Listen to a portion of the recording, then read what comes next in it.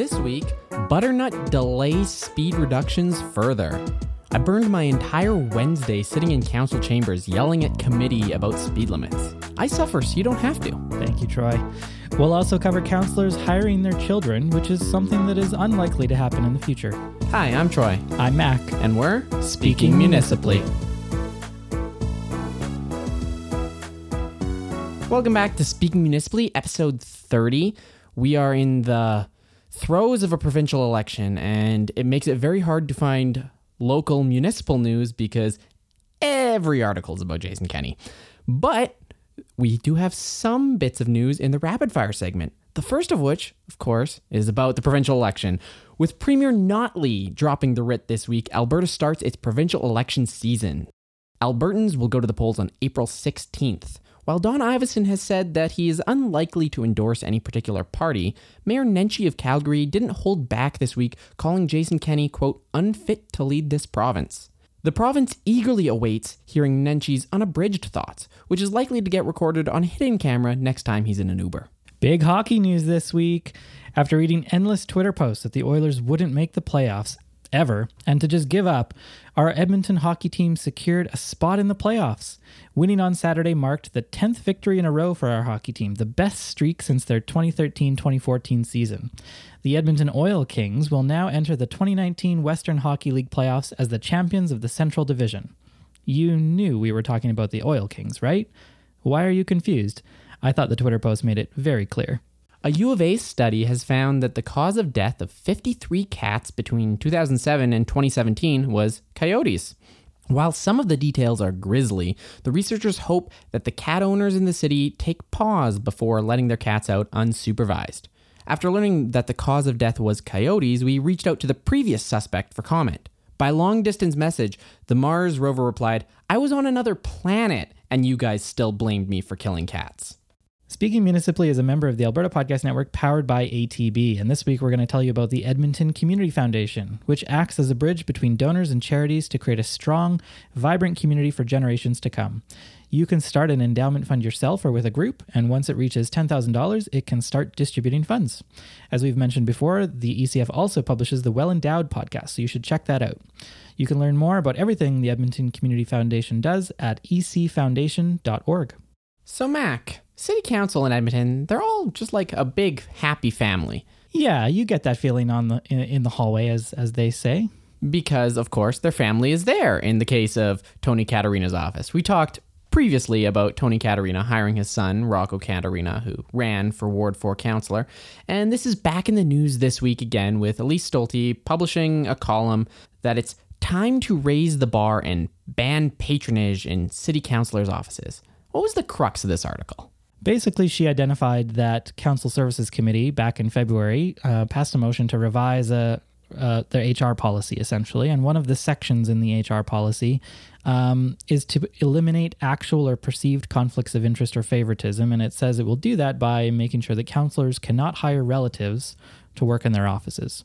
So at the risk of making a hot take, this is article 1 of 2 that Elise published in the past week that I can't really get behind at all. I mean, there are points in this article I will say that I agree with, right? So she writes, it says something about the way each counselor approaches the job if they hire somebody who's related to them. You know, she wonders if they're ready to coast or if they're treating it as a 4-year chance to work hard and make a difference. She also says she'd like her elected representative to search, find, and get the best people, right? The smartest community liaison possible.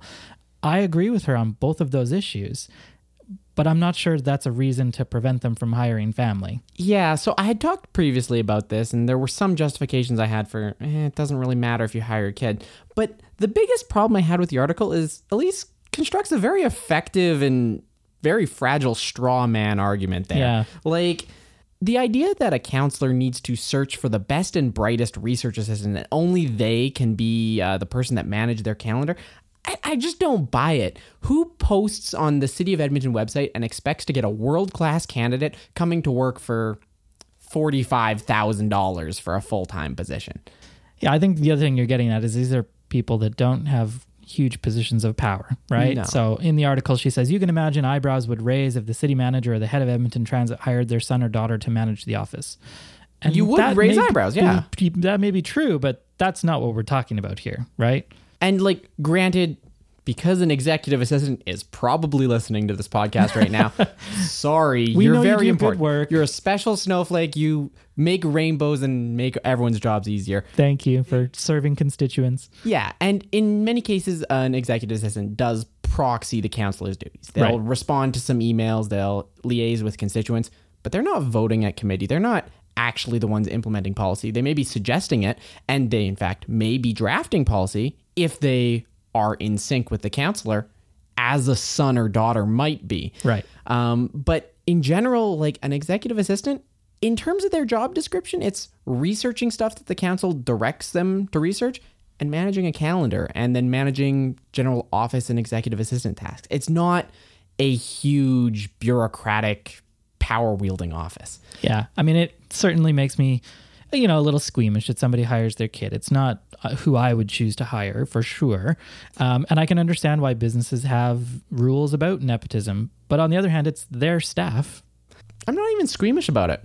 I think it's totally 100% kosher. And granted, maybe the union and the actual corporate structure that fills these positions makes it less political than I give it credit for. Right. But I think that the counselor's office staff is 100% a political position.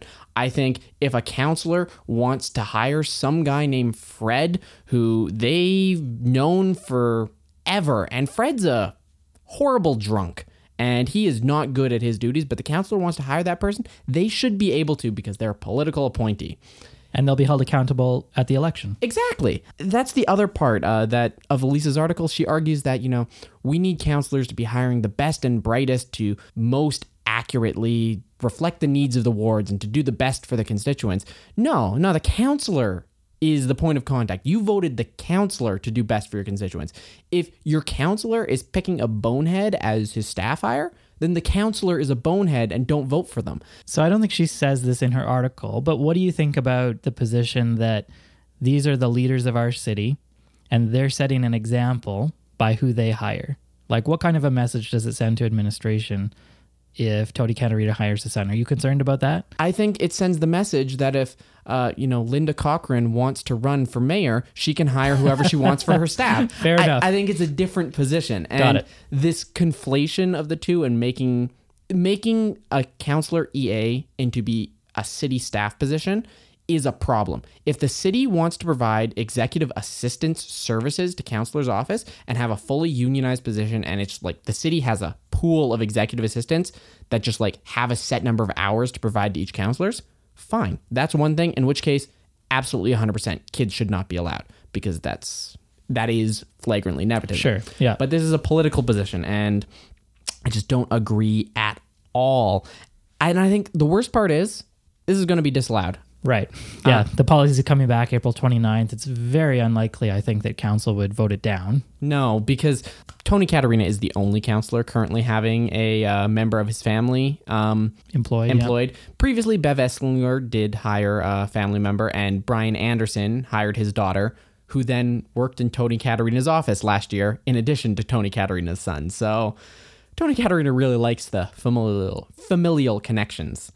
But yeah, like we said, this is going to be, there's no way this doesn't get voted unanimously in as a change to the policy. And good news for you, Rocco, grandfathered in. The one interesting point is you had read the policy and it does define who family members are. It does. It says spouse, including common law and same-sex spouse, parents, including step-parents and legal guardians, child, including stepchild, sibling, and any person who lives with the counselor on a permanent basis. I wonder, some of these aren't direct familial, like stepchild. What if you hire someone and then marry their mother? Do they get fired because they're now a stepchild? Because that's not explicit grandfather in. And that's the whole problem I have with this. If you're saying a direct blood relative, fine, okay, that's one thing, but it also doesn't matter. I could be far closer with my buddy from the gym than I am with my estranged son. Right. And is that nepotism?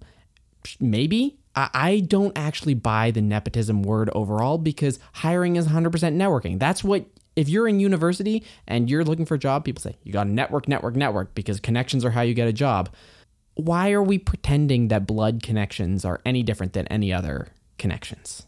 But we'll move on to number 2 article that Elise Stolte wrote this week that really did not resonate with Troy, and that was about 40-kilometer-hour speed limits and speed limits in general. So this week, council was contemplating the reduction of speed limits in the city of Edmonton. Again, for the 11 billionth time, and we'll get to that, I promise. But Elise wrote an article about Holyrood and how they were upset with the traffic safety in their community, so they built commemorative benches to encourage the community to sort of take agency and, experience the street and raise awareness and community buy-in. And right.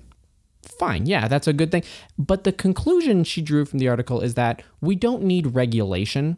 We need community buy-in, and some people may be offloading their civic responsibility to regulators on this file when actually the community should be rising up. So instead of taking ownership or accountability for their own actions, just saying, oh, council just needs to do their job. Yeah. And it was a real boneheaded take. I'm comfortable saying that because what gets me is in Holyrood, somebody complained about seeing the bench every day and how it's a reminder of what happened in the community. It's like, that's the whole point, right? So on that point, I agree with her, right? Like, this is a good reminder of what happened and you should think about your own behavior, but that's not an excuse. Councillors made the sort of same point when we talked about speed limits, and I sat in city council chambers for a good 9 hours. When I was biking there, I biked through a puddle that was iced over. When I biked over it, the ice cracked, and I fell in and sat in city council for 9 hours with wet socks. So I was already cranky when I started talking to these councillors. Their commentary didn't help, but many councillors made the same point, like, how are we going to get community buy-in? If we don't have community buy-in, this doesn't have any effect. And various things to that flavor.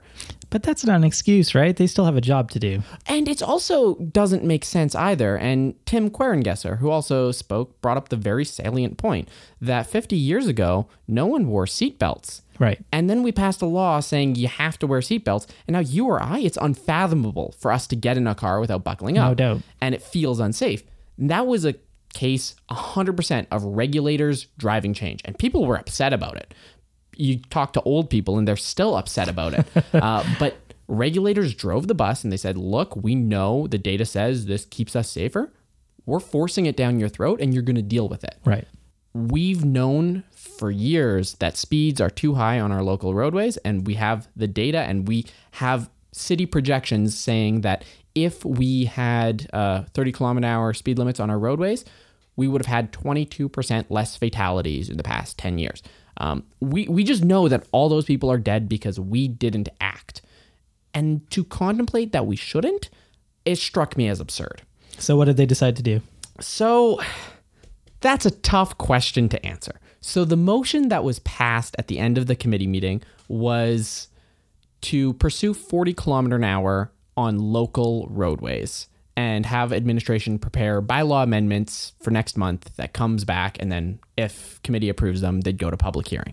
So not going to 30 everywhere like some people wanted, 40 only on local roadways, not necessarily residential, but they've got to be classified as local. And in fact, one step further, only local residential. Local industrial roadways would not be. Okay.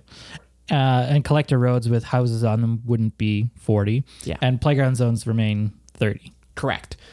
It seems on the surface like it's a compromise because, some people want 30, some people want 50. Let's meet in the middle at 40.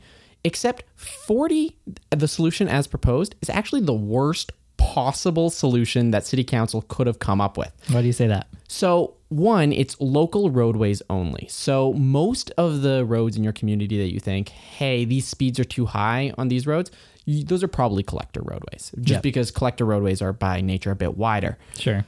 However, most playgrounds and school zones also fall on collector roadways, not local roadways. So you have the common complaint in Edmonton about, speeds keep changing. Well, speeds are going to change one more time because now collector roadways are going to go 50, 30, 50, 30, then you turn right and go 40.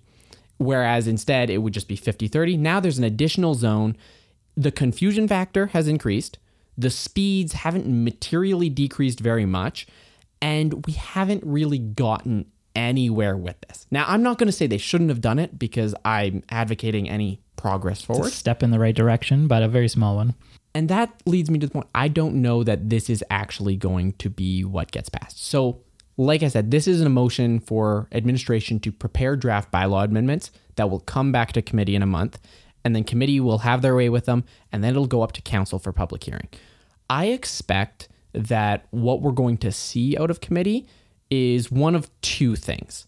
I don't think we're going to see 40 on local roadways as the solution. One of the potential amendments that I see coming to committee, if council can get the support, is 40 on collectors and 30 on local roadways, which would solve so many of the problems, and it also reduces speeds on collectors. That's one potential good solution.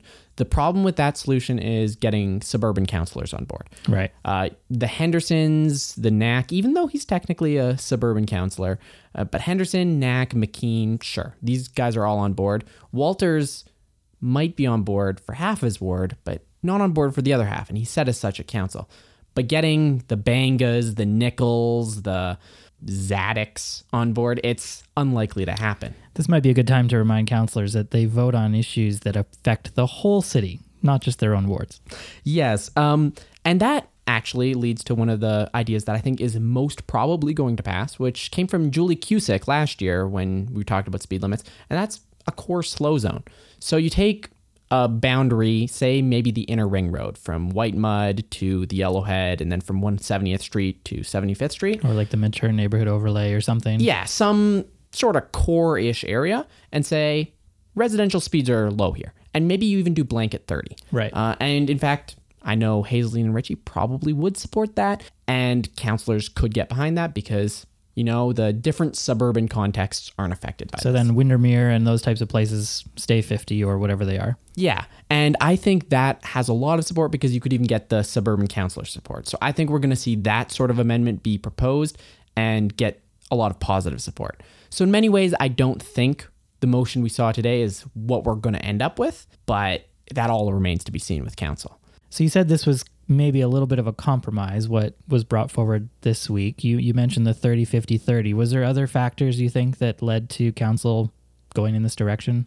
Well, so I think council had already pre-decided way before they heard it. And the reason I say that is because I got an email last Wednesday, I think I mentioned about it, Scott Johnston at 6:30 Right. said, telling me that administration was going to propose a 40-kilometer speed limit. Right. Now, administration didn't propose anything, and this was the crux of my comments. A year ago, administration was directed to reclassify roadways. So one of the big problems in Edmonton you have is you don't know when you look at a road what speed it should be because our classification system is weird. And nobody knows what those things mean, right? Yeah. Arterial, collector, like who knows? So administration was directed to look at the actual types of roadways we have, what they look like, and then develop universal maximums for them. Administration opted instead to do none of that whatsoever. They actively did none of the things that council asked them for, and the report they got back, it said, in about 3 months, we will consider starting to do the work you asked us to do 11 months ago. So I had said in my comments that that was a bad thing, but the point of that is there was nothing in the admin report to have leaked to Scott Johnston. And Scott Johnston, he was real certain about 40, and 40 never really came up in any of the councillors' comments when they were asking us questions. It didn't come from the panel. So I'm thinking someone had in their head 40. This is the motion we're going to make. Because Right. even in the room when the motion came up, we're like, Where did that come from? because Yeah. literally the motion was made minutes after there was a question to administration. Is 30 the safest speed? Yes. Do we have any reason not to pursue 30 kilometers an hour speed? No, there is no reason not to do that. Great. I propose a motion that we set it at 40. It was a little bit of an absurdist proclamation. That is kind of crazy. But so that's why I'm saying 40 is probably not necessarily a compromise, Right. but it was a political decision that was predetermined. Yeah, the answer to is there any reason we shouldn't go to 30 is clearly political, right? Some of the administration had mentioned that, like this is, sure, there is a safety argument, but this is a political decision. You guys are going to be the ones taking the heat for this. Yeah. There were a couple other interesting parts of this committee that I wanted to touch on, and one was John D. from Ward 3, friend of the podcast. He had an interesting line of questioning, which he tweeted, and you even saw the tweet and bumped on it. Yeah, I saw the tweet and I was like, really? Did I read this correctly? So he tweeted, cars are getting safer every year, and yet we having a discussion as if the opposite were true. I didn't misspeak there. He just spelled it wrong, but that's Twitter for you, so whatever. But essentially he's saying we shouldn't be talking about speed limits because look at how safe cars are now. And in response to some questions on Twitter, he talked about things like blind spot detection, backup cameras, lane assist, auto braking, and used this sort of technology argument that who knows where we'll be tomorrow. Look at all these fantastic technologies. So while he's not wrong, I suppose, that their safety features have been added to cars, he's clearly wrong that it's safer. It's interesting that tweet, it came at 12:27 p.m. At about 11:30 p.m., he had prefaced that by asking me that question. I was the one he singled out on committee to ask the question. So he was tweeting this from council? He was tweeting this at lunch after lunch. Council. Okay, so got it. He wasn't on his phone. I slag on John D sometimes, but he was very attentive during council, and he was doing an attempt to do his job well.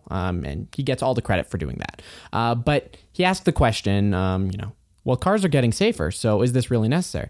So, well, yes, John, cars are getting safer for drivers. We have things like airbags, we have things like roll cages, but cars are moving into larger form factors like SUVs. They're getting heavier because of those aforementioned safety features, and that makes them inherently more dangerous to pedestrians, to cyclists, to other users of the roadway. Tim Querengesser, who had worked on cars for a good portion of his life, piped up with some other actual facts and figures, and John D said, no, you're not right. Cars are getting lighter because they're made out of plastic. And Tim's like, well, no, cars are getting heavier. Here's some data here. Right. And John D said, I'm not going to debate this, but I don't agree. And then he moved on to question some other... So your comment about him trying to do his job well notwithstanding, he clearly wasn't open to any outside information. It was clearly a loaded question trying to get us to walk into a trap. Grandstanding. But the problem with his trap was it was poorly laid because he was wrong. Right. So that was one of the interesting comments. John D, he wasn't there for the whole meeting, and he excused himself, and other counselors may or may not have been happy that he stepped out of the room. It made me think about an article that Taproot wrote back in 2016 talking about how to stop discounting pedestrian deaths. And there's one section in the article where it says, it's talking about the messaging around Vision Zero and how it's come under fire. And when I read his tweet, I immediately thought of this line, that it's come under fire for putting the same onus on drivers, cyclists, and pedestrians when only one of those three has the power to kill. Right. So this whole point about cars being safer for the drivers is maybe true, but that's not the point. That's not why we're talking about speed limits, right? It's because the people driving the cars are more dangerous than ever to the people who aren't in them. The other point I wanted to cover, and the last point, that it really came out again in this speed limit discussion, and it highlights a problem we have with our public engagement and our public hearing. And I have said before on this podcast that people shouldn't be allowed to speak at council. Yes, you're on record. Yes, I still do it because, I'm going to take the allowances afforded to me. But when people speak at council, and especially like at the speed limit, there was a panel of, I believe it was 9 of us. Okay. And there were 8 of us in support of lowering the speed limits.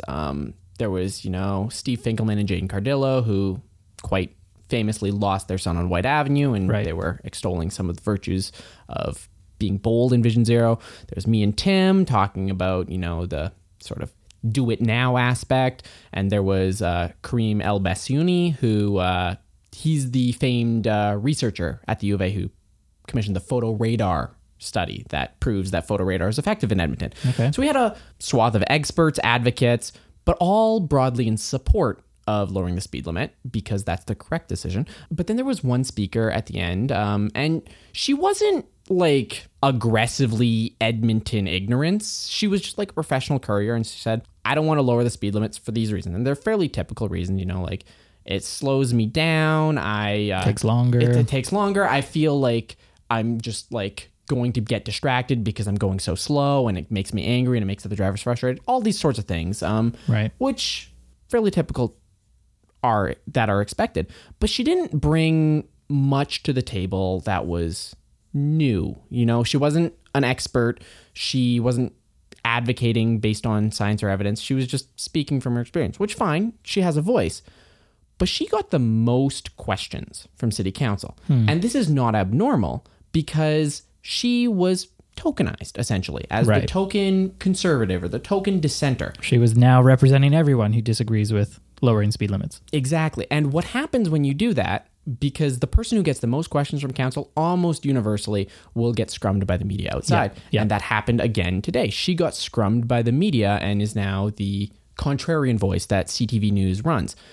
But that means her voice is elevated by virtue of her showing up and disagreeing with the majority, which it's a sort of perverted both-sidism that council doesn't intend to have, because when council talks to speakers, they're not actually really interested in what we have to say. They're using us as political debate tools. Absolutely. So that they can ask pointed questions at the other councillors. Or make statements of their own. Absolutely. I think that this is very bad. Don't you agree? Right. That's the common question. But when we use this sort of tokenism and both-sidism, it, in the public's eyes, makes the debate framed very much differently. When you were in that room, you had a lot of experts and a lot of advocates saying, the science proves this, go do it. 8-1, basically. It's the same thing when you have climate change denier versus Bill Nye the Science Guy. It makes it seem like there's a debate to be had here, but there's not. So this is a problem with the media, right? Not really with the public hearing process. Maybe. I think another problem is because there's that token, council is using that and giving that person a disproportionate platform because council's not allowed to debate as they might like to, and they use speakers. And it highlights a whole problem. What we want here is we want councillors to be able to debate each other in a meaningful format and make points against each other, and we don't want to disproportionately elevate non-researched, non-fact-based opinions. Both of which you get if you eliminate public hearings in terms of allowing people to speak there, just send an email, and you change the format. Because right now, councillors can't debate each other, and I think that's a crying shame, because you don't actually get the discussions, the difference of opinions to come to a consensus. You just get, I'm coming in with a 40 kmh motion, and that's what gets put through, even though administration has advised me against it. It's a little bit of a charade in the room, and it would have been more entertaining for you, I'm sure, for 9 hours had they been able to actually debate it. It would have been more entertaining had I been able to go eat lunch and watch them debate it. But because I was a political tool, I went up there to start speaking at 10:15, and they extended orders at noon, keeping me up there so that they could continue to debate through me. Right. I was sitting in that chair for over 2 hours. But I'm going to digress. We covered a lot of speed limits. There's a lot of problems here, and we'll be following this next month when it comes back to council. We want to move on briefly because Taproot's a small media company. There was some news in the federal budget about media companies. Yeah, that's right. You mentioned off the top that we're heading into provincial election season. We're going to have a federal election later this year, and so the federal government has put out its final budget before that happens. And there was a whole section about journalism funding, well, really more of a paragraph, following up on previous stuff that the federal government has talked about. The kind of two key takeaways, they have now introduced this concept of a Qualified Canadian Journalism Organization, which is just a terrible acronym, QCGJO. I'm going to push back on you there. As a journalist, you should know that that's not an acronym, that's an initialism. Oh, sorry, an initialism. There you go. Very true. It's because I don't have my editor looking at this right now.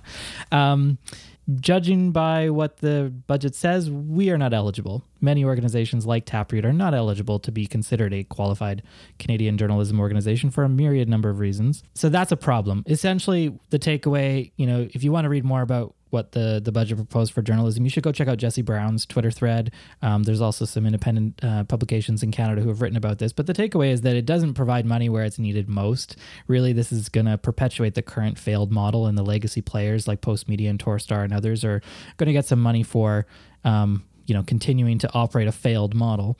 And I think there's a risk with this new initialism for journalism organizations that it inadvertently creates a credentialing system for journalists in Canada. You're either one of these or you're not. And if you're not, what does that mean?